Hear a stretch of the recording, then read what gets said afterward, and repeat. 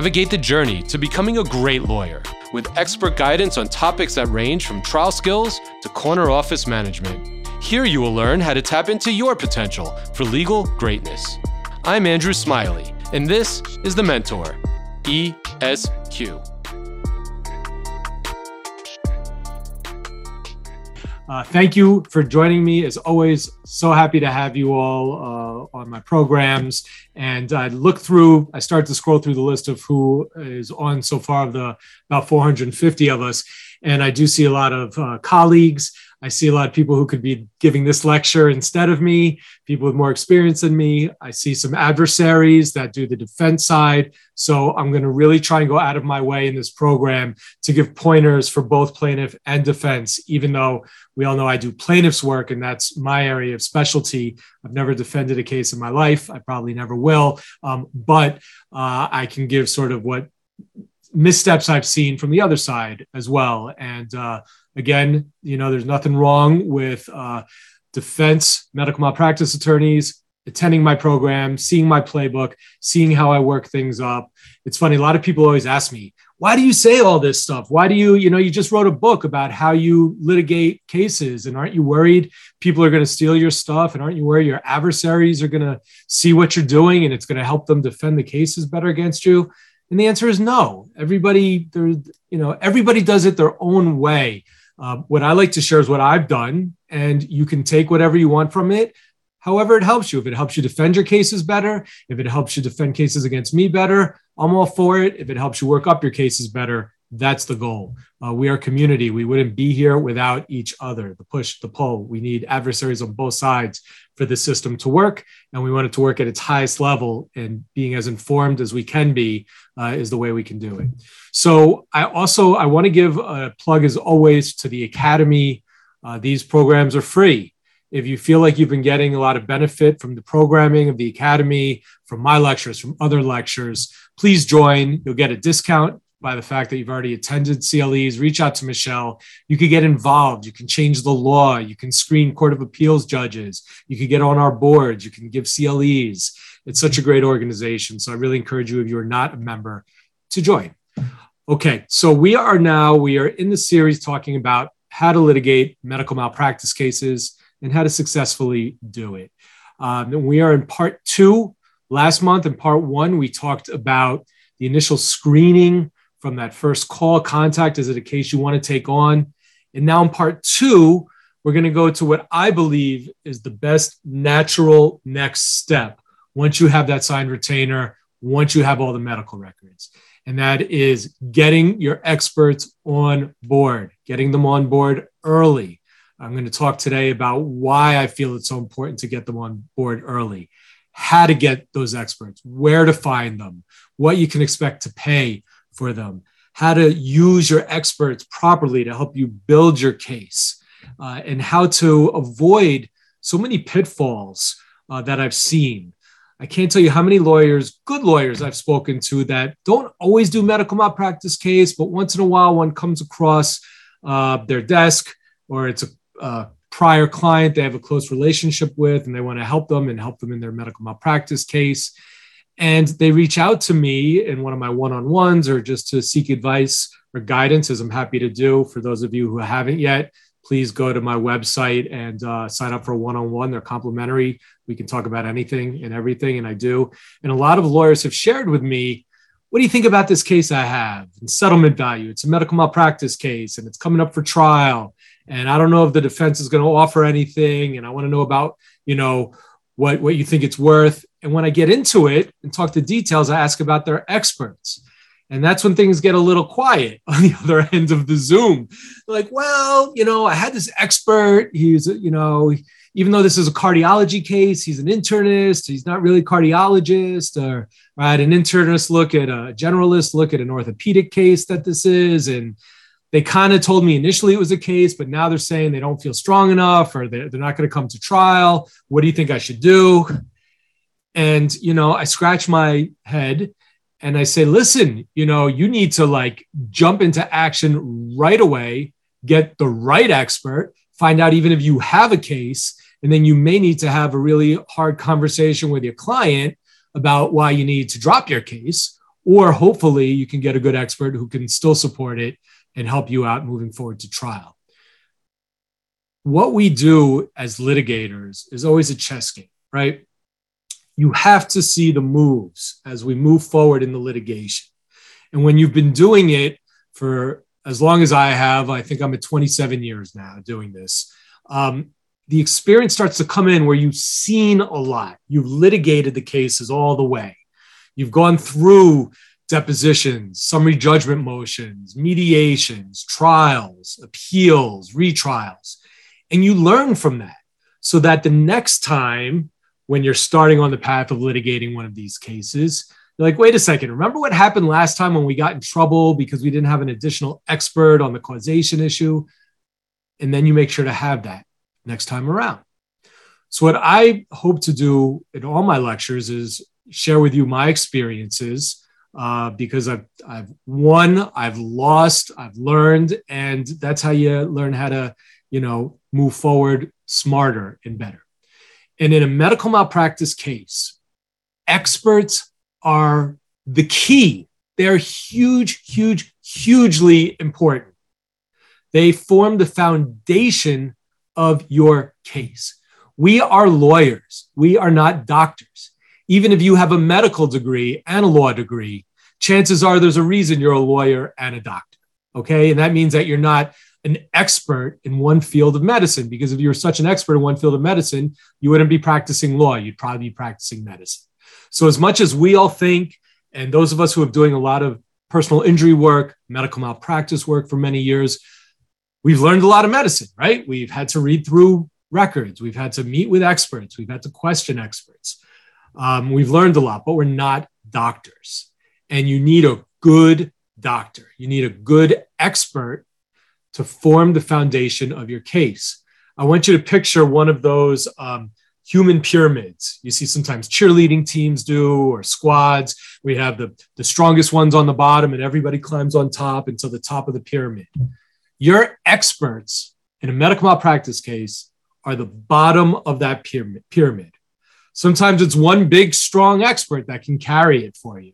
Sometimes you need two. Sometimes you need three. Sometimes you need four. We're going to talk about why you might need multiple experts, but they're the foundation. And it's important that you build a proper foundation at the very start of these cases. You can't end up top heavy later on. Oftentimes, I'm asked to maybe take over a case. A client will reach out to me saying that they have a medical malpractice case. They're not happy with their current attorney, or their current attorney finally tells them they don't really have an expert that can support their case. They should probably seek another opinion. And then when that client comes to me and I say, okay, tell me a little bit about the case. Where are you in the litigation? And when I learn that depositions have been done already of the defendants, that's the end of the story for me. I'm not going to get involved in that case, because I'm not going to get involved in a case where I haven't had the opportunity to prepare, to learn the medicine, to cross-examine at a deposition the defendant physician, and have to rely on somebody else's preparation, someone else that wasn't good enough to see the case all the way through for whatever reason. Maybe they didn't have the right expert on board, okay? So you never want to be in that situation where you're on the tail end of a case and you're worried that you don't have a good enough case. And usually the first time you're going to come across that is in a summary judgment motion, whatever side you're on. Usually the plaintiff will get hit by the defense with a summary judgment motion saying you have no case. And the defense will often do that, smartly so, to flush you out. Do you have experts? You're saying all this, you filed a claim, you filed the lawsuit, but we don't even think you have any experts to back it up. So we're going to move to dismiss your case. Show us what you have, right? And many times I understand from my defense colleagues, that's when the case goes bye-bye, because they flush them out. They either don't have an expert, or they don't have the right expert or a good expert. So you have to know in this chess game that that's coming down the pike. You have to know that these cases do not settle early. Just take my word for it. They don't settle early, all right? No matter, and we talked a little bit about this in part one, you think you've got a great case, you send a claim letter, you say, hey, let's mediate. You get a good response. Hey, thank you. We'll look into it. We need to review it. A couple months go by. No, we reviewed it. We don't think there's anything there. Sorry. Right? Then you file suit. Then the lawyers get involved. Then the lawyers work up the case, the defense lawyers. They know what they're doing. They have experts they've worked with primarily on the same exact case you're bringing, probably, because they're representing those same types of doctors and those experts. They have built-in experts on the defense side. Their clients' colleagues. Not hard for them to get answers. It's much harder for a plaintiff's lawyer to find a doctor willing to point a finger at another doctor. That's not an easy thing to do. So it's not as easy for plaintiffs to get experts as it is for defendants to get experts. All right. But they're not going to settle the case. You're going to have to show you've got the goods. You're going to have to build your case up. So you need to prepare the right way. For those of you who have taken on a medical malpractice case, thinking it's a good case, maybe a nurse reviewed it, maybe a generalist reviewed it, you filed it, you're underway, but you don't really have a specific expert willing to go to trial. That's not good. You need to immediately get the right expert on the case. All right. So build that foundation at the start. That's what we do as litigators. We prepare every case from day one as if it's going to a trial, as if it's going to a jury, as if it may go up on appeal. We want to make sure that we know what elements we need to prove in our case. We need to know what potential defenses there are, how strong we feel about it. We want to know what experts we need to establish those elements. That's in any case. So even more so in a medical malpractice case, you need to get those experts on board early. All right. And for a legal reason, you cannot file a lawsuit without accompanying the summons and complaint with a certificate of merit. And the CPLR, I'll give you the rule if you want to look it up. It's 3012-A. That's the one that applies to the requirement in New York State for filing a certificate of merit. Now, I know many of you are not in New York State. If you're listening on the podcast, I know you're from all over the country, other parts of the world. So you want to check with your specific jurisdiction and what's required in a medical malpractice case. And that's generally a case against a physician, case against a podiatrist, a case against a dentist or a dental practitioner, because it's going to be something similar to a certificate of merit. Some jurisdictions require you go through a private arbitration panel first or a committee first before you can file. So make sure in whatever jurisdiction you're in, you know the prerequisites for filing a medical malpractice case. But in New York, pursuant to the rule I just gave you, CPLR 3012-A, you have to file a certificate of merit. And here's the first part of what it says. I'm just going to read it to you so you have an idea of where I'm going here. In that certificate of merit, you have to establish that you, the attorney, have reviewed the facts of the case. You've consulted with at least one physician in medical malpractice area who knows about medical malpractice, or at least one dentist in a dental malpractice case, and at least one podiatrist in a podiatric malpractice case. Okay, so that's not saying you could speak with an internist about a podiatric medical malpractice case. You can't speak with a cardiologist or a nurse about a dental malpractice case. You have to speak with the right practitioner, okay? And they have to be licensed to practice in New York or another state is permitted if they're reasonably familiar with the standard of care in New York State on the issues in this action. And that based on your meeting with that expert, that you, the attorney, have concluded on the basis of such review that there's a reasonable basis to commence this litigation. Okay? There's a lot more sections to that rule that you can go check out. But the gist of it is you can't file a lawsuit in New York State unless you've consulted with the proper practitioner, being a physician, a dentist, or a podiatrist for the given case. That's it. And if you're filing a lawsuit and you haven't consulted with one of them, then you're filing a false certificate of merit. If you're filing a lawsuit and you haven't filed a certificate of merit, then it's insufficient and it's void and it's dismissible. Okay. So those are the rules of engagement. Not only is it a requirement that you have an expert that says that there's merit to the case, but it makes practical sense. Why would you go into battle without a weapon? right? I mean, you need to have the expert because you know you're going to get flushed out in summary judgment.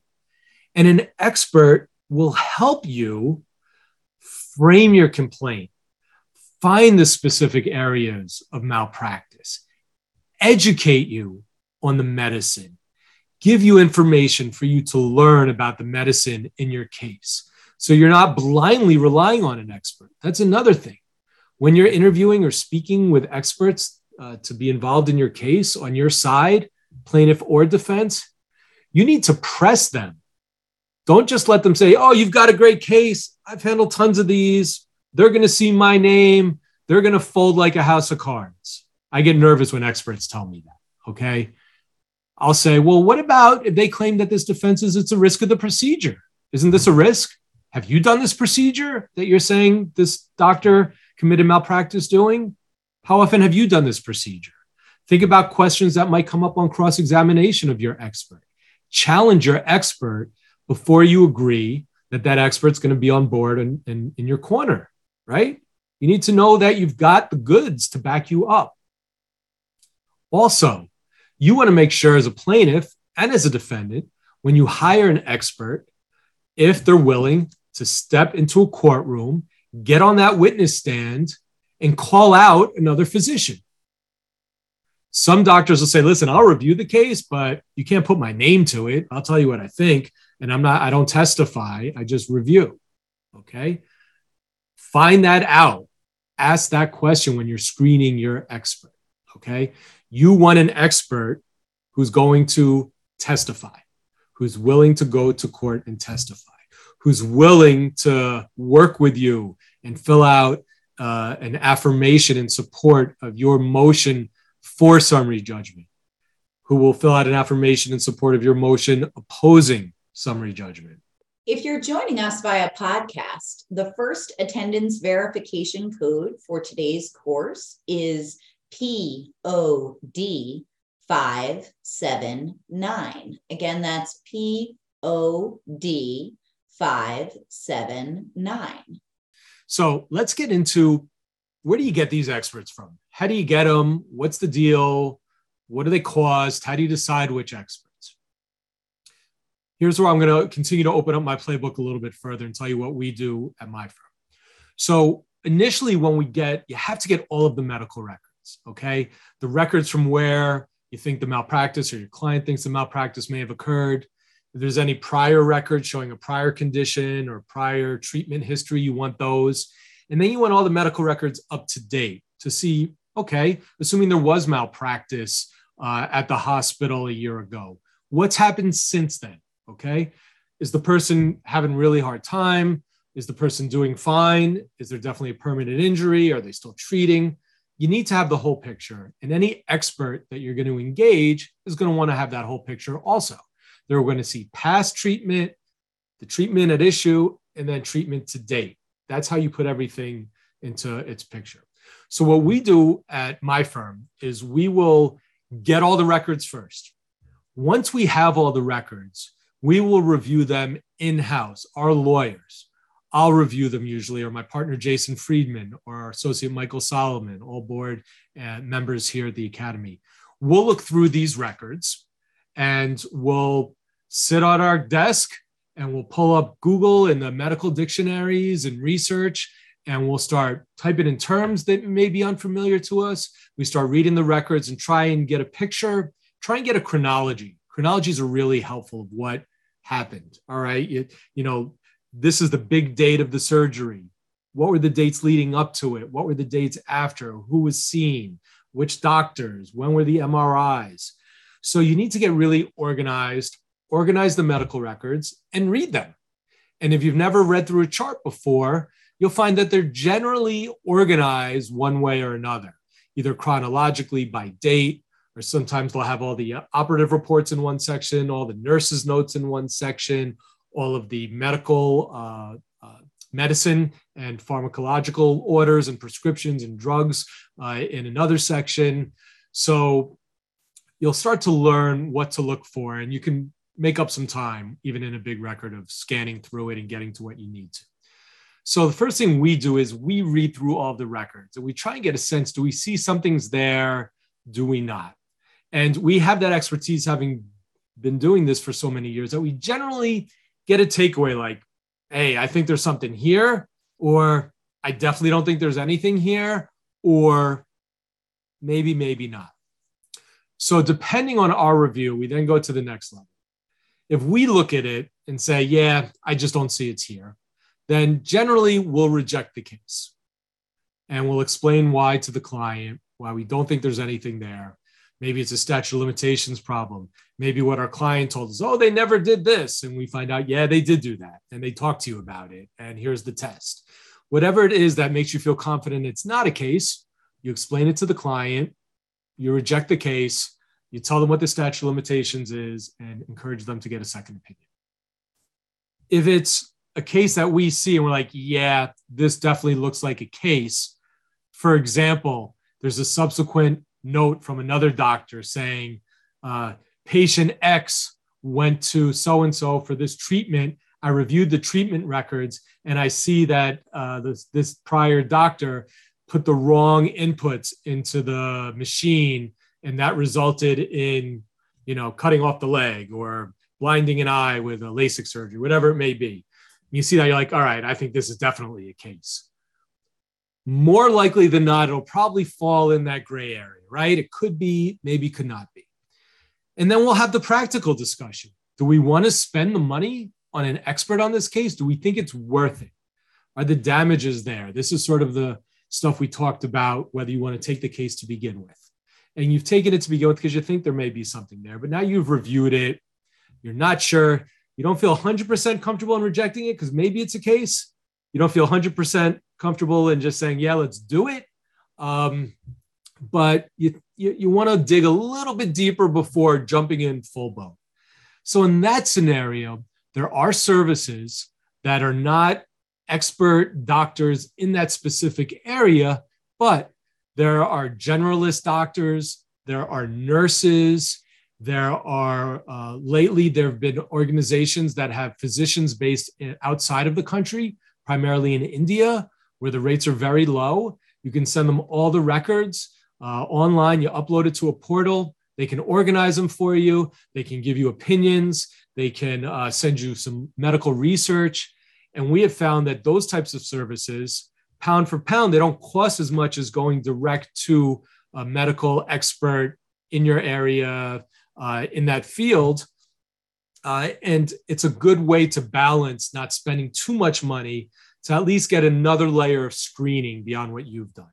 And I know you're going to ask me who to use and give you names. And what I can tell you is look at the end of our materials. It lists all of the Academy sponsors, and many of our Academy sponsors can assist you with that initial screening, okay?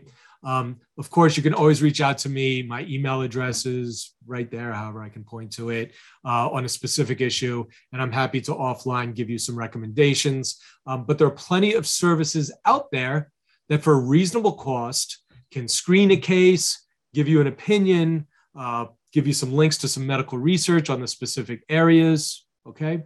So that's always a really good first step. And then if they get back to us, and they say, yeah, there's nothing here, and it kind of confirms what you thought, then you can make a decision, all right, let's just reject the case, or say, I still want to pursue it. Let's find a specific medical expert and spend the money and do it, okay? You'll have more information. You could have a discussion with the client, tell them about your first layer of review. And again, it depends on whether or not you think it's worth your time and your money to invest in this case. Now, in the scenario where we review the records and we say, yeah, we think there's something here, then we skip over that initial, less expensive screening process, and we go right to an expert to get on board for the case so we can file a certificate of merit, and we'll have somebody to help us build the case, go to trial for us, be there in a summary judgment situation. We'll spend the money and get the right expert. And the way we find those experts, depending on what you need, and we'll talk about the different types of experts and how many you may need. Again, our sponsors here have access to whatever kind of medical expert you need. They can help you find the right expert. There are many, many services out there. And you can also ask colleagues or you may know of some. We have a pretty good Rolodex, if you remember what that is. Before it was all computer files that you can flip through. Now it's on computer. But we call it our Rolodex, our black book of experts we've worked with over the years who we've really liked. So I may have been on trial 10 years ago in a cardiology matter with an expert in cardiology who I liked working with. And then I have a new case come up and it's a cardiac issue. So I'll reach out to that expert. Same thing with an internist or a urologist or a GI, gastroenterology. So if you've been doing this long enough, you may have experts you've worked with already and you go right to them. Or you reach out to colleagues. There are plenty of colleagues who, and many of mine who are on this webinar. I'll give a shout out to my buddy, Glenn Verchik. I see you on there. And Glenn is an amazing medical malpractice attorney, and he and I will often speak. I'll say, I have this kind of case. Do you have a good expert? Anyone you like? I'll always reach out to colleagues and ask them for recommendations. I find that to be the best because then they could say, oh yeah, I was on trial. This doctor was great at trial, or I have a really good specialist here, very responsive. Like anything else, referrals are always the best. So you can do that. So there are services, there are colleagues. If you run into a jam, just reach out to me. I'm always happy to help. If I have someone that I can put you in touch with, I always open to sharing my experts. So that's how you find them. But ultimately, you're going to need the expert for the reasons I discussed. Now, the nurses and the doctors abroad, they're not sufficient for filing a certificate of merit, in my opinion, if you read the statute. Some people will file it, though, anyway, once they get a green light from a non-practicing in New York physician. Again, you're best off with getting that physician on board right away. And what will happen is you will reach out to the physician. You'll explain the case, ask them if they think they can help, find out what their fee schedule is, ask them to send you over their fee schedule, which most experts will have, usually an hourly basis based on their rate.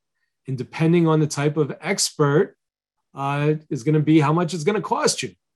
So if you think about the cost that an orthopedic surgeon or a neurosurgeon, and let's say you want to get the top person in New York who operates on people's brains and writes about it, it's probably going to cost you a lot more per hour. You may be spending upwards of $1,000 an hour. They're most likely, I would expect you'll see a range from experts from anywhere from $400 to $700 or $800 an hour. And the money adds up fast. And that's just for one doctor. These reviews that aren't, the full-on doctor, the screening services I'm talking about, they're going to be much less expensive. You're probably in between $75 and $150 an hour. Okay. But there's a reason. If you want a top doctor for your case, you're going to have to pay for that doctor's time. They have practices, they're busy. And if you want them to be responsive and be on time, you're going to have to pay their fees. And if you have multiple doctors on your case, it's going to get really expensive. So that's why many lawyers shy away from medical malpractice cases, because to do it right, you got to pay to play. You got to open up your checkbook and you got to be able to afford it, whether you have money in your firm or personal money or a credit line. You have to bankroll these cases and you have to be honest with yourself. If you cannot afford to get good experts on board early and you're going to try and wing it, you are doing a disservice to your client. You may be committing legal malpractice. If you have a good case and you're going to need to get top experts on board, big damages case, then connect with another firm. Either do co-counsel arrangement, or refer it to that firm, work out a referral fee arrangement. Our firm does that quite often with many lawyers on a regular basis. So if you have a relationship with a firm who like mine handles these types of cases, reach out to them, work with them. You'll learn something through it, and it may help you to then bankroll and work on future cases yourself. But do your client right by making sure you get a firm involved with the right experts, as many are needed to build up the case. All right. So you can find the experts, you want to retain them, you want to send them the records, and then you want to hear back from them what they have to say, whether they think you have a case. If they say yes, again, press them on why. Put forth potential defenses you're concerned about. If they say no, ask them why. say, well, would you consider this? Or would this make a difference? Or that make a difference? And again, this is on the plaintiff side and on the defense side. You need to know what your experts are going to say. And I'm going to talk about a case that I started to talk about, and I'll probably, I'll jump to it in a moment, but I had really good experts that educated me early on before I filed suit. And I reached out to the defense, and it was 2 major hospitals. And I sent a letter and I spelled out all of our areas that our experts said were departures. And I said, run this by your experts. Let me know if you want to talk. And after a couple of months, they said, no, our experts don't see anything here. And I just know, because I had good experts and I did the research, that to come back with a response like that we don't see anything here, it's just nonsense. They obviously didn't want to spend either the money or the time or roll up their sleeves or whatever it was. But whether you're on the plaintiff side or the defense side, get a good, solid expert. Don't ask somebody in-house. Ask somebody who you would bring to trial, okay? Run it by them. Press them on, put yourself in the opposite role. How would you respond to this? How would you handle that? That's how you're going to know if you have a good expert. And then you hope you have the right thing. You'll often want to ask experts for legal medical research to back up. Don't just take their word for it. They say, oh yeah, you have to make sure that this dose is administered within the first 3 hours or it's no good. Okay, well, they didn't do that. So that sounds good, but can you give me anything to look at? You have any studies, research? Can you point me in the right direction? Because if they can, and they're like, well, I can't, but that's my opinion. All right, press them, press your experts. Now, what type of experts are you going to need at the start of the case? Depending on the case will depend on what types and how many experts you're going to need. And I'm going to give you a couple of examples just to get the mind going. And sometimes you don't really know which expert you need. You need one expert to tell you if you need another expert, or you need to do research because you're not even sure. You may run it by one doctor and that doctor may say, listen, you may need to bring in an infectious disease expert. I mean, I can talk to you about what to look for, but I don't do infectious disease. So sometimes the expert you get on early can help direct you on what other experts to pull in. But let's look at some examples. Let's say you have a case that is someone comes to you, they have prostate cancer, it's spread, it's all throughout their body, and they don't know how it was missed. They went for annual physicals. How did this happen? Where they're in the situation now where they're being told that their time on earth is now limited to maybe 5 to 10 years because the cancer spread throughout their body and it's not curable. So you're going to get all these records, you're going to look at them, and you're going to see that they did in fact go to their general practitioner, primary care physician for many, many years. And you're going to look and see, did that doctor do any prostate specific antigen test? That's a PSA test, which should be done once a man hits a certain age or comes from a certain demographic and age. PSA test should be regularly done. That's the standard of care. Was that maybe the PSA test was never done? And that's a departure. Maybe the PSA test was done and came back high, but wasn't acted upon. So you're going to want to get an expert who's a primary care physician or an internist who would be able to say, yeah, the standard of care is for someone older than 50, they should have their PSA checked at their physicals regularly to screen for this. And not doing that is a departure. All right, well, that's good. Okay, now I've got an internist. But let's say in the same case, that internist finds maybe it's a slightly elevated PSA, and then ultimately they refer the patient, your client, to a urologist who does a biopsy. And then the biopsy comes back and the patient's told it's a clean biopsy, there was no cancer there. Or the patient doesn't hear anything. Yeah, I went to this urologist, they did a biopsy. They told me if I hear something, if something's bad, they'll let me know. Otherwise, there's nothing to worry about. Next thing I know, I'm peeing blood and I go and I'm told I have extensive cancer. So what do? You now need a urological expert to find out what the standard of care is for biopsies and when to get the results and what the standard of care is for relaying those results. I had a case once where a prominent urologist did a biopsy The results came back positive for prostate cancer, for aggressive prostate cancer, and the results were never shared with my client. And the defense was, we told the client to follow up in 2 weeks, and the client didn't follow up. The defense was, what kind of person goes for a biopsy and is concerned and doesn't call up the doctor and follow up after a couple of months? Okay, so you need a urological expert. Now, what about causation? Let's say they caught everything. Let's say the internist caught the fast PSA high level, got them to the urologist. Urologist did a biopsy, came back positive for cancer, referred them at that point to an oncologist. The oncologist may have said, listen, your doctors found this, but I'm sorry to tell you, you have an extremely aggressive form of cancer. It spread very quickly. It looks like it's already spread beyond your prostate into your body. We're going to do the best we can, but even if it was caught early, but unfortunately, this type of cancer, is you have the same prognosis, and it's not a good one. So you're going to need a causation expert. You're going to need that oncologist to say, no.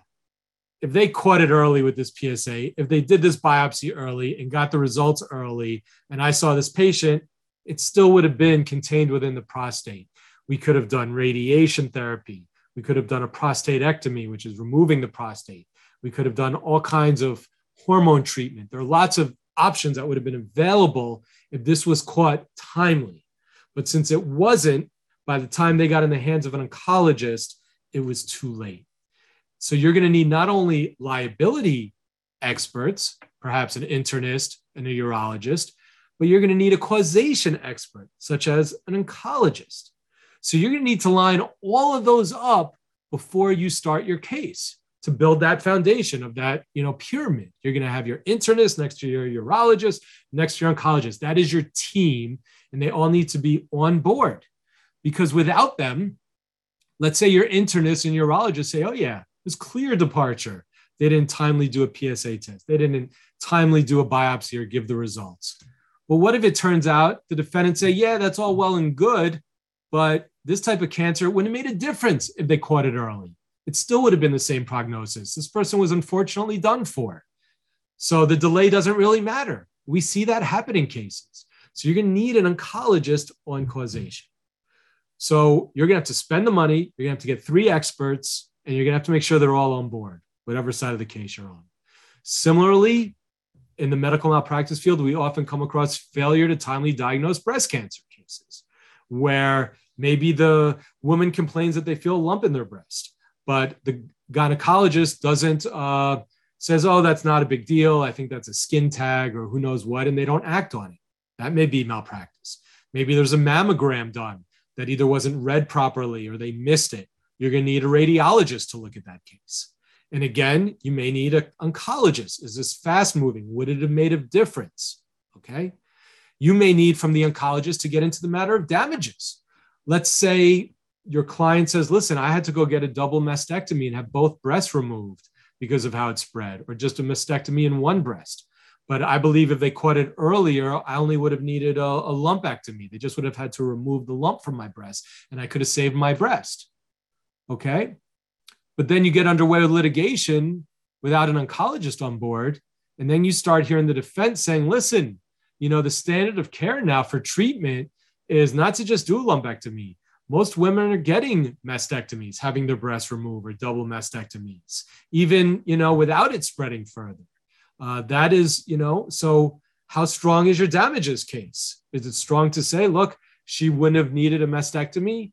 If the defense says, listen, statistics show 75% of women with this diagnosis opt for a mastectomy anyway. So these are all things that you need to look at. All right. You need to make sure you cover all of these bases, because just having a departure expert on board doesn't do you any good unless you have a causation expert on board as well. In the last 10 minutes, I'm going to give you an example of a case that I recently brought to resolution, which perfectly highlights this. This was the one that I told you about just before, about how I sent a letter and they told me basically they don't see anything here. And so what happened was my client, and these experts are in your materials. I'm presented with a situation where my client goes to one hospital for what's supposed to be an outpatient surgery for a knee surgery. What I come to learn and find out is during that outpatient arthroscopic knee surgery at this hospital, there's anesthesia complications during the surgery. They have a hard time getting my client breathing again at the end of the surgery. The client's on a ventilator. He's married. He's in his late 30s. He has 3 young children. And the hospital just can't get him off the ventilator by the end of that night. So they refer him to a neighboring hospital that has a special critical care unit. He goes to that hospital. He's there day after day. They think he's getting better. He's not getting better. They're trying to figure out why he can't get his lungs back and going. He should be able to. And after a week of being in that hospital, he codes out, his heart stops working, and he tragically dies. And the family comes to me and says, what happened here? There's got to be malpractice. So immediately, of course, I get all of the records from both facilities. And I'm wondering, did the surgeon do something wrong?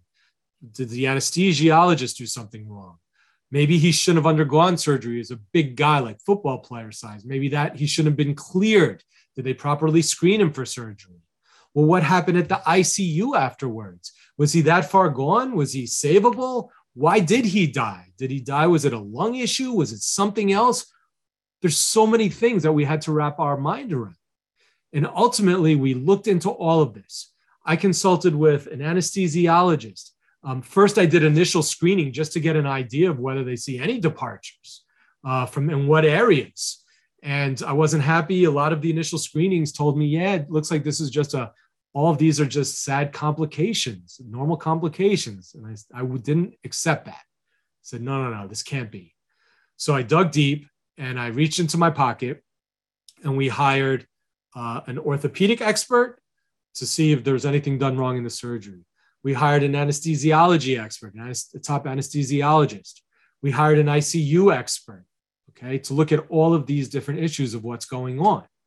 And what we started to learn was that there might have been an issue with the anesthesia, whether they chose the right one, whether it was administered properly.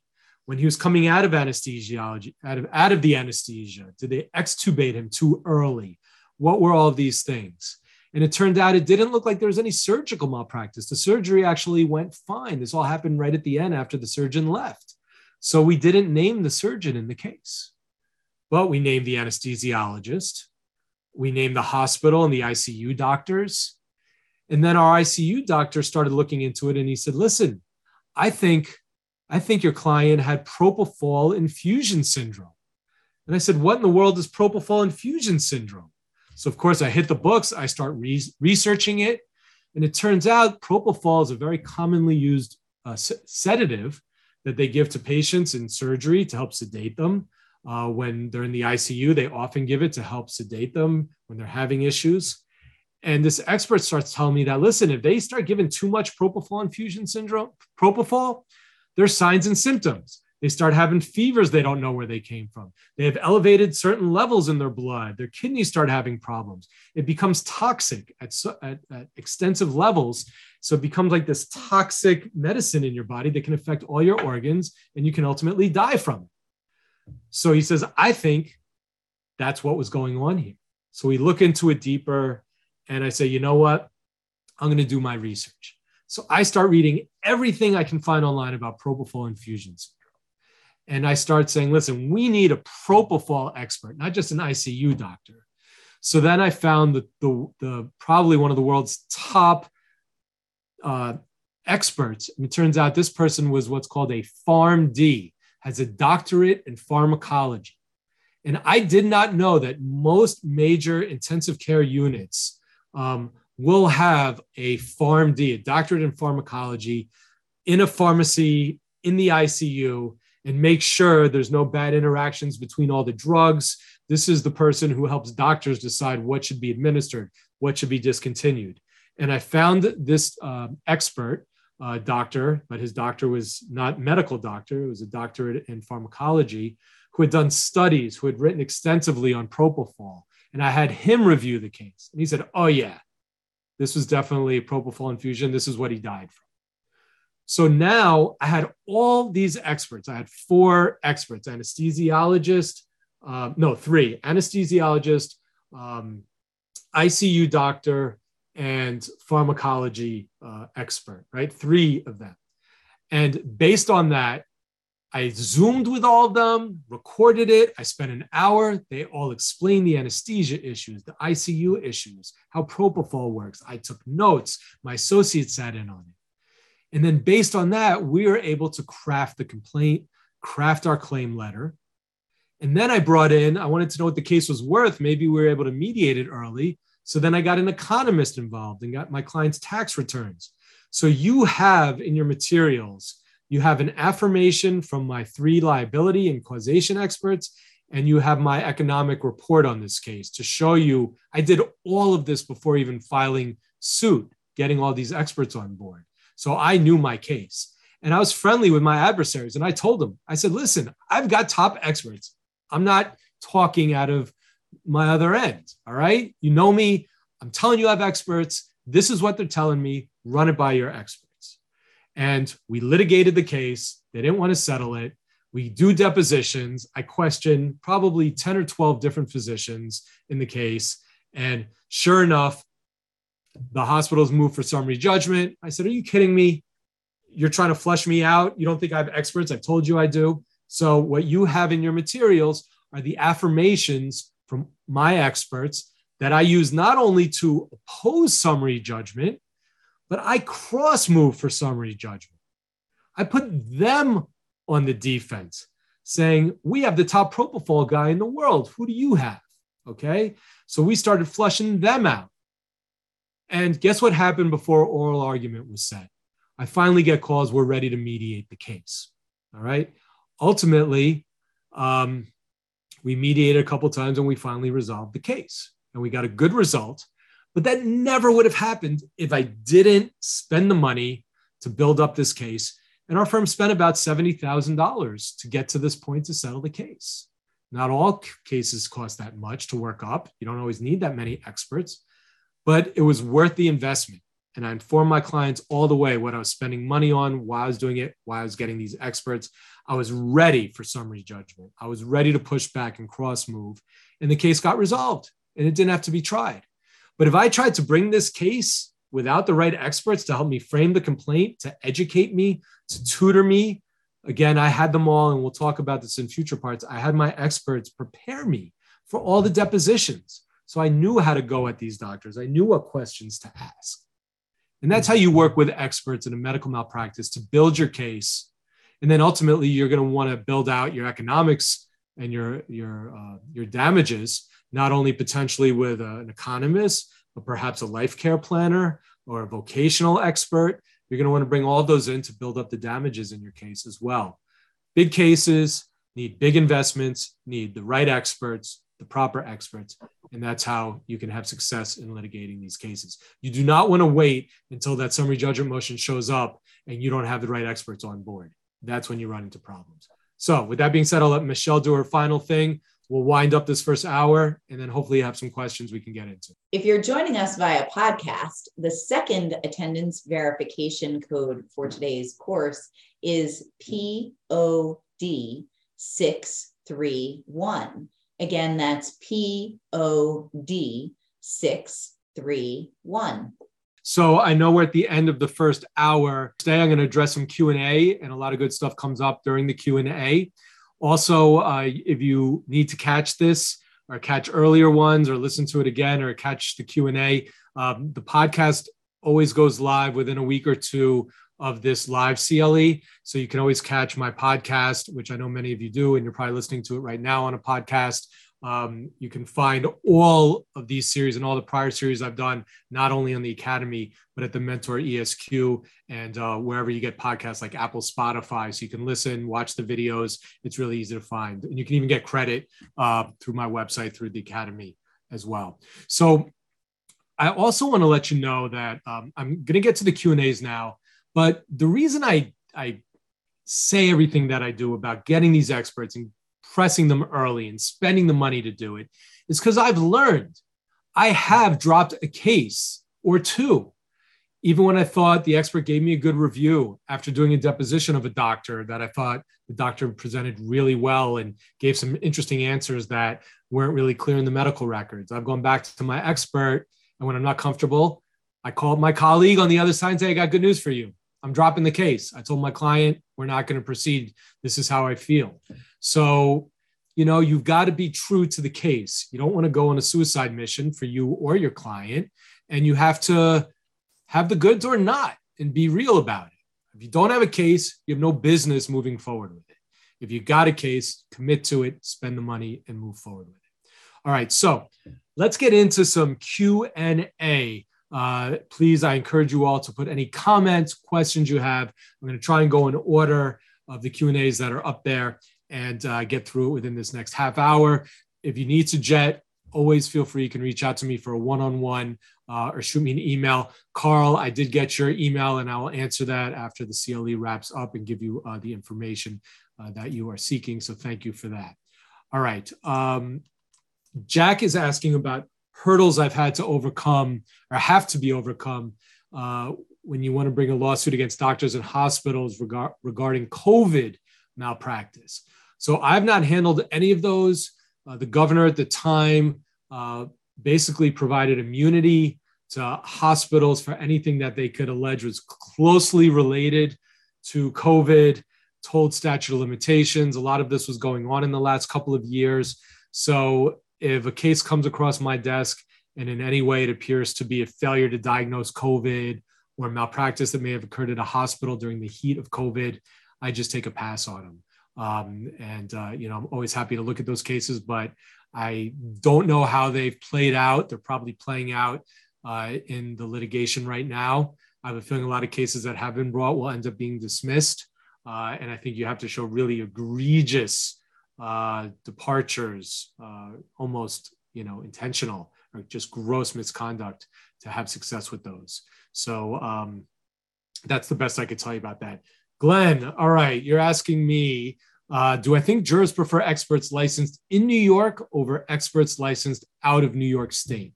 That's a great question, and thank you for asking that to share with everybody my thoughts on it. In New York, especially in New York City, where I primarily will practice in the surrounding counties in New York, so Long Island, Westchester, Rockland, Manhattan, Queens, Bronx, my preference is always to get the best expert I can find with the best credentials in New York, nearby. Sometimes you just can't. If they're a top doctor, they're not going to be, and sometimes you're suing big, well-known hospitals and big, well-known doctors in New York, and other top doctors are not going to go against their colleagues. So as much as I try to do that, sometimes I can't. So if I have to expand my map for looking for experts, I would try and keep it in the tri-state area, maybe someone in New Jersey, someone in Connecticut. And if I can't find anyone there, then you see who you can find. You're not required to have an expert who practices in New York State. You just need an expert who knows the area at issue. And so if you can't get a top physician to be your expert in New York, which is always my preference, then try and get a total kick-ass physician who's a real rock star from outside. And then jurors generally, if the cross-exam comes up or I would bring it out on direct. Doctor, you're not here in New York. You're from California. You flew in for this. Do you feel that you're qualified to talk about the standard of practice in New York? And then that's a softball that you prepared that expert for, that they're going to say, well, yes, I published 5 books on it. I travel and I lecture to all the major hospitals in New York. I teach residencies. It's the same practice. There's nothing to distinguish this area from New York to California. It was interesting in that case where I'm talking about against the 2 hospitals with the knee surgery in the ICU. My propofol expert was from Massachusetts. He worked with Harvard and Brigham Women's Hospital, top-notch hospitals there. And when I disclosed that expert, they countered that, I had an expert who's not even, from New York. And I pushed back on that, basically saying, yeah, easy for them to say, this is a top propofol expert, and propofol is propofol, whether you're in New York or you're in California or in Massachusetts. Similarly, in the motion that they made for summary judgment, the anesthesiologist they used was a retired anesthesiologist from California. And I pressed really hard, saying they didn't even get a licensed anesthesiologist from New York to comment. It should be noted that a hospital couldn't even come up with an anesthesiologist from their hospital or from a nearby hospital anywhere on the East Coast or New York, which shows, a lot of weakness there. And they didn't take kindly to that.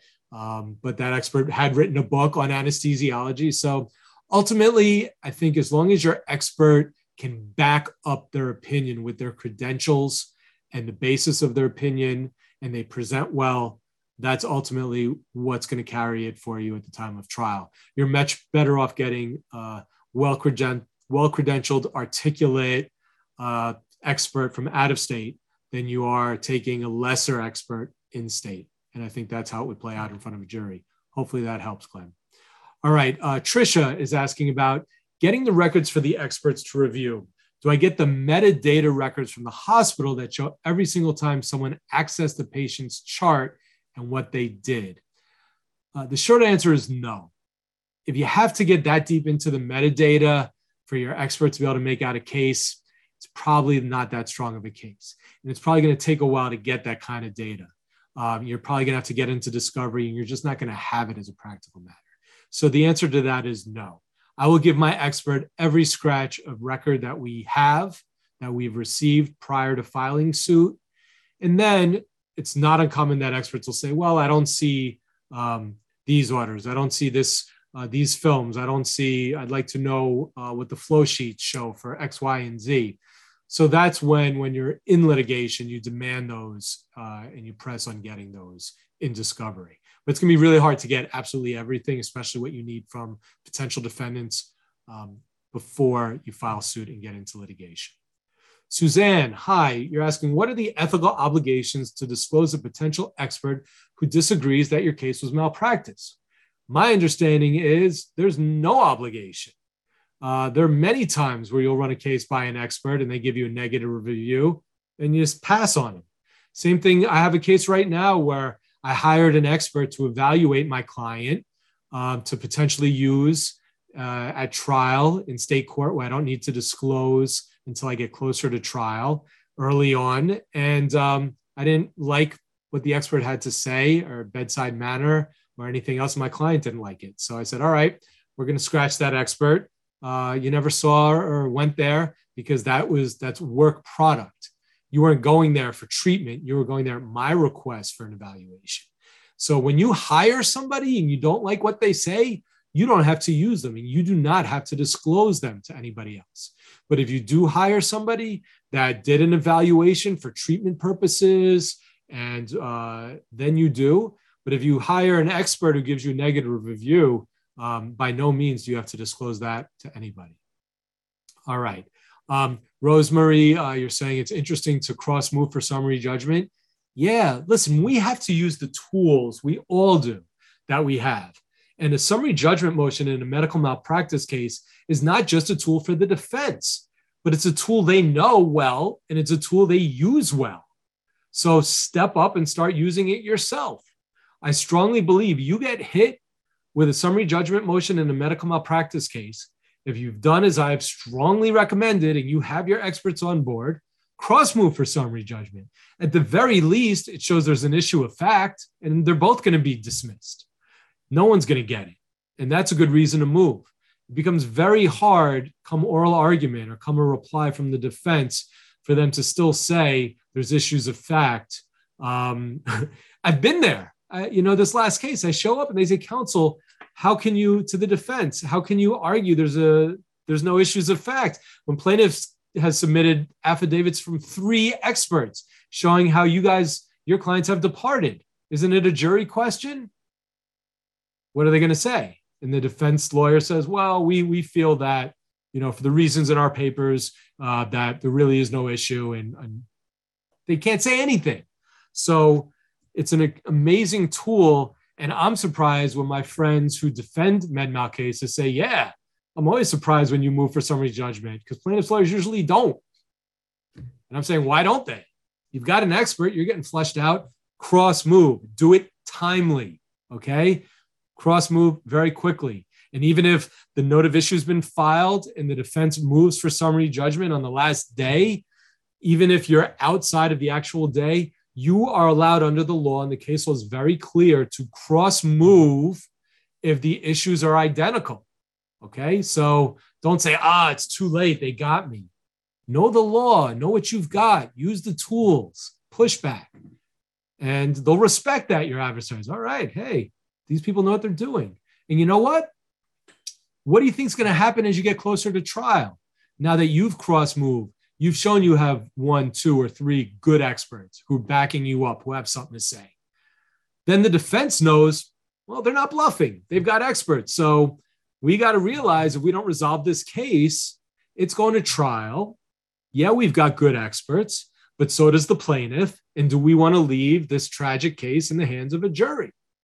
And I had that discussion in this case that I've been telling you about with the 2 hospitals that resolved at finally mediation. Good lawyers, good claims representatives. I knew all of them. I've had cases with them. And they all said, listen, we don't think there was malpractice. We think our experts are right here. We think we're on the better side of the case.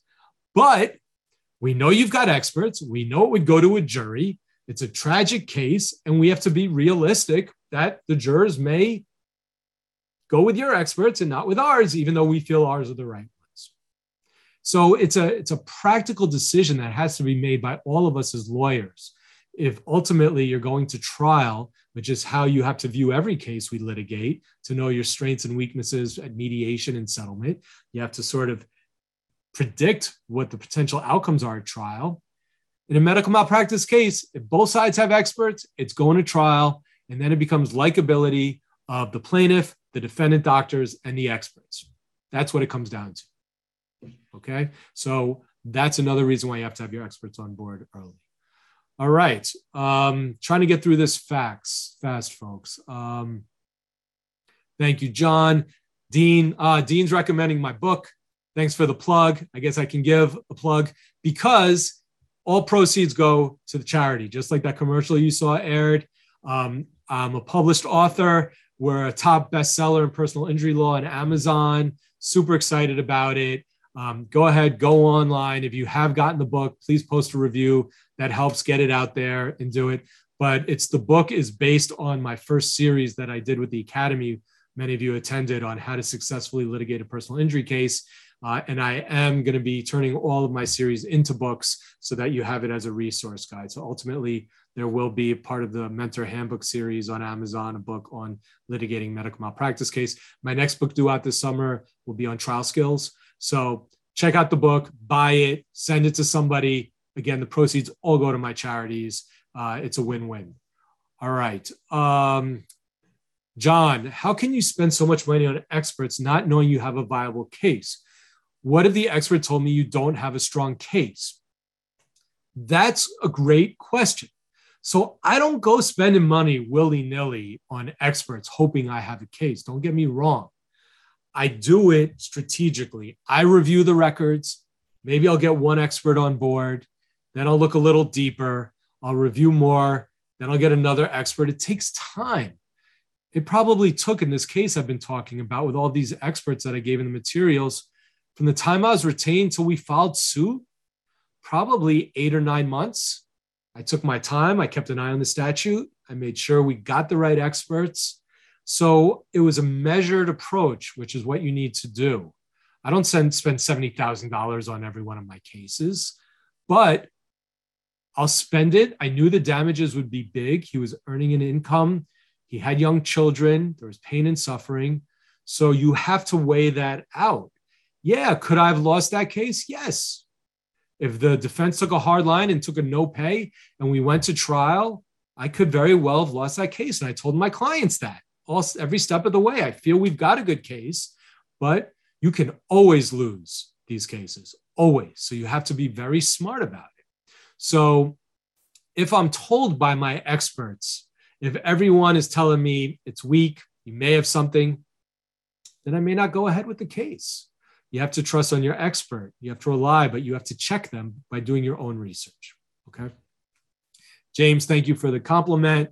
I love to present, and I will continue to do so as long as you will all show up and listen to me. John's saying also always ask the defendant on the EBT if they're familiar with the standard of care, right? You always want to, it's really interesting. Sometimes you get doctors from the same facility you're questioning that are all involved in a setting treating, and they both have different ideas of the standard of care. That's helpful too. All right. Michael is asking, what are my thoughts on employing yes or no questions of defendant medical providers during depositions? So depositions, if you're asking, do I want to hone in on the defendant's providers and lock them into yes or no, if that's what you're asking, I do not do that. I do that at trial. My philosophy, which I've lectured previously on depositions, is you ask the open question and you let those people talk. You don't pigeonhole them. You want them to explain away their action or their inaction. That's where you get the good stuff, or that's where you get the stuff that potentially they can bury you with at trial. Why didn't you do this? You say no, but is there a reason you say no? Did you consider this? Did you rule this out? Why? Why not? Depositions, always, whether it's an expert, whether it's a doctor, whether it's a layperson in an auto accident case. Who, what, why, where, when, explain. Open questions in depositions. That's when you get the good stuff. You get the transcript back. You get great stuff from their answers, and then you flip it around for summary judgment, for cross-examination. Amy is asking, does opposing counsel have access to writings or materials shared by your expert while working up the case and providing merit at the start? The answer is no. They're not allowed to see drafts. They're not allowed to see work product. That is all protected. You do not to exchange reports in state court in New York. Federal court's another story, and we could talk about that another time, but most people don't bring medical malpractice cases in federal court. They're usually in state court, and certainly in New York. Your back and forth with your experts is privileged. It is a work product, attorney work product privilege. They're not entitled to any of it. And if there's specific factors or specific cases, there may be a reason that it would come up, but all told, nothing's coming out. And just make sure in your email correspondence, have the expert put confidential communication in the subject matter. I always do that. So every email back and forth, case so-and-so reviews, confidential communication. That helps. All right. All right. I'm being asked, sorry if I pronounced your name improperly. Alexander is asking, what is my guideline to determining good settlement offers? All right. That question has prompted me as a reminder of another way to find good experts, because they're both the same. If you're not familiar with it, the New York Jury Verdict Reporter, and they have their counterparts in other states as well. It's the Verdict Reporter. I believe it's national, Jury Verdict Reporter. The New York Jury Verdict Reporter is an excellent resource to call. You could look them up and get their phone number. They're the ones that publish biweekly, monthly, the Jury Verdict Reporter, where they publish the latest settlements, verdicts, all of that. And they have such a database going back decades. They've been around as long as I've been practicing and beyond, that you can contact them and ask them to do a search for you. You could do a search by all these different variables. You could do a search on experts. So let's say you have a case involving propofol infusion. You can ask them, can they do a search in their database for any expert on propofol infusion? Maybe it's an orthopedic injury involving a hip injury, a hip repair. You can have them search medical malpractice case, 60-year-old patient, medical expert, orthopedics involving a hip. So that's another great way and a good resource to request a search and find any kind of expert you need. And you could limit it by year. Thank you, John, for posting that on the case blog, whatever you have in there. You can also, Alexander, you can search for values. So let's say you have a case involving, this is an auto or med mal, but this is a med mal program. So let's say you have a case where failure to diagnose breast cancer in a 35-year-old woman, and you want to find out what those cases generally go for. You could contact the Jury Verdict Reporter, say, can you give me a list of all cases involving a failure to timely diagnose breast cancer, women aged 30 and up, or however you want to do it, that involved verdicts or settlements in excess of $100,000. And they can do that, and they can send them all back to you. And you can limit it, which I suggest you do to like the last 10 years, because a settlement or verdict from 20 years ago is not going to be today's value. And they'll come up with stuff. And that's one way to find out. Another way to find out values of cases is to have a one-on-one with me, reach out to other experts, Glenn Verchik, other experts, defense lawyers, if you have relationships with them, ask them what they see it. I have good relationships I've developed over the years with adversaries, and they'll reach out to me. Hey, I'm defending this case. I'm good friends with a claims representative at a top hospital in New York who we've litigated cases against. And he reaches out to me. Hey, can I run this one by you? What do you think? Because I put X dollars on it, and I want to know if you think that's low or high. And I'll tell him what I would take on the case, and it's invaluable to him. And I'll do the same. What do you think this case is worth? And then it's ironic when we have cases together, right? He's like, well, I see what you're saying, but we're not seeing it that way. I'm like, all right. But, talking to others in this area, I will very frequently reach out to my colleagues in this area and get their opinions on value. But you got to give it to them straight. You can't sugarcoat your case. You got to tell them what you've got, what the defense is saying, what the upside, downside, what your venue is. We're going to talk about venue next month when we get into commencing the action. There are a lot of factors. In a medical malpractice case, I said this in part one, I believe the statistics are generally that at trial, about 80% of these are defense verdicts. So you got to hope you're in that 20% and you've got that case. But knowing that you got an 80% chance of losing, you cannot be looking for full top verdict, top sustainable value. You have to be willing to take a haircut, right? I've taken a lot of haircuts over the years, I guess. But you have to, and depending on whether you're early on in the case, later on in the case, bird in a hand, how long you have till trial, whether you're in a friendly venue, an unfriendly venue, whether there's likely going to be, hey, you may be in the Bronx and think you're going to get $100 million verdict, but it's going to be appealed. And appeals now in the first department could take a couple of years. Do you want to go that route? So there's so many factors. How likable is your client? How likable is the defendant? How strong is the departure? How strong is the causation? All these things have to go into the pot to decide what your case is really worth. And some cases settle for different numbers. We've all seen it, similar fact patterns. Some carriers offer more, some offer less. Some clients want more, some clients want less. Some lawyers are greedier than others. I mean, my philosophy at my firm, and there's no surprise here, we do not squeeze our adversaries for the last dime, okay? We know what's reasonable, and we explain to our clients, and I've talked about this, and it's in my book. I have a whole section in the How to Successfully Litigate a Personal Injury Case on how to address settlement and how to address it with your clients and how to talk about ranges, high in the range, low in the range. So I encourage you to get the book for that purpose, and that's how we look at it.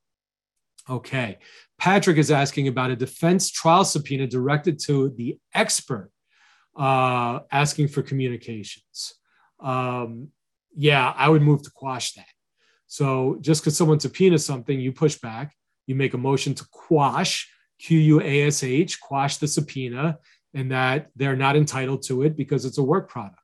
And then you cite the law, and then, it's only if the judge produces it. So if you're worried about any of that, then you may not want to have certain things in writing. You may just want to have verbal calls about it. Tell the expert, I don't want a report. We'll talk about it. I'll take notes on where you see the departures are, and you can do it that way. But that's work product. So you push hard back against that. They can't subpoena your correspondence with your experts prior to trial. All right. All right. Barbara is asking, can I repeat how you can access verdicts in cases? New York Jury Verdict Reporter. Google that. You call the main number. And I think the number still, when you get the machine, you press 3. and that'll push you in touch with someone who can help run a search. It'll probably cost you about $300, give or take. You may have coupons or not to get a search. So I recommend doing that. It's very helpful. Yeah, Patrick, for a plaintiff's testifying expert, again, you move to quash subpoenas, you push back, and you don't exchange reports. So that's the way you stay away from all of that. So with that being said, it's 2:27. I thank you all. I'm going to let Michelle do the final wrap up and closing, but I want to encourage you to show up for part 3. We're going to work our whole way through this. Hopefully you got some stuff out of this. If you're listening on the podcast, thank you. If you haven't listened to my podcast, it might be worth checking out the Mentor ESQ podcast. My website is a good place to buy swag for charity. It's a good place to book one-on-ones with me, which I love doing, love meeting with lawyers. And I'd love a great review for my podcast and great reviews for my book on Amazon, because that just helps keep all this going, to help all of you and to help all these good causes. So thanks, everybody. Hope to see you March 3rd.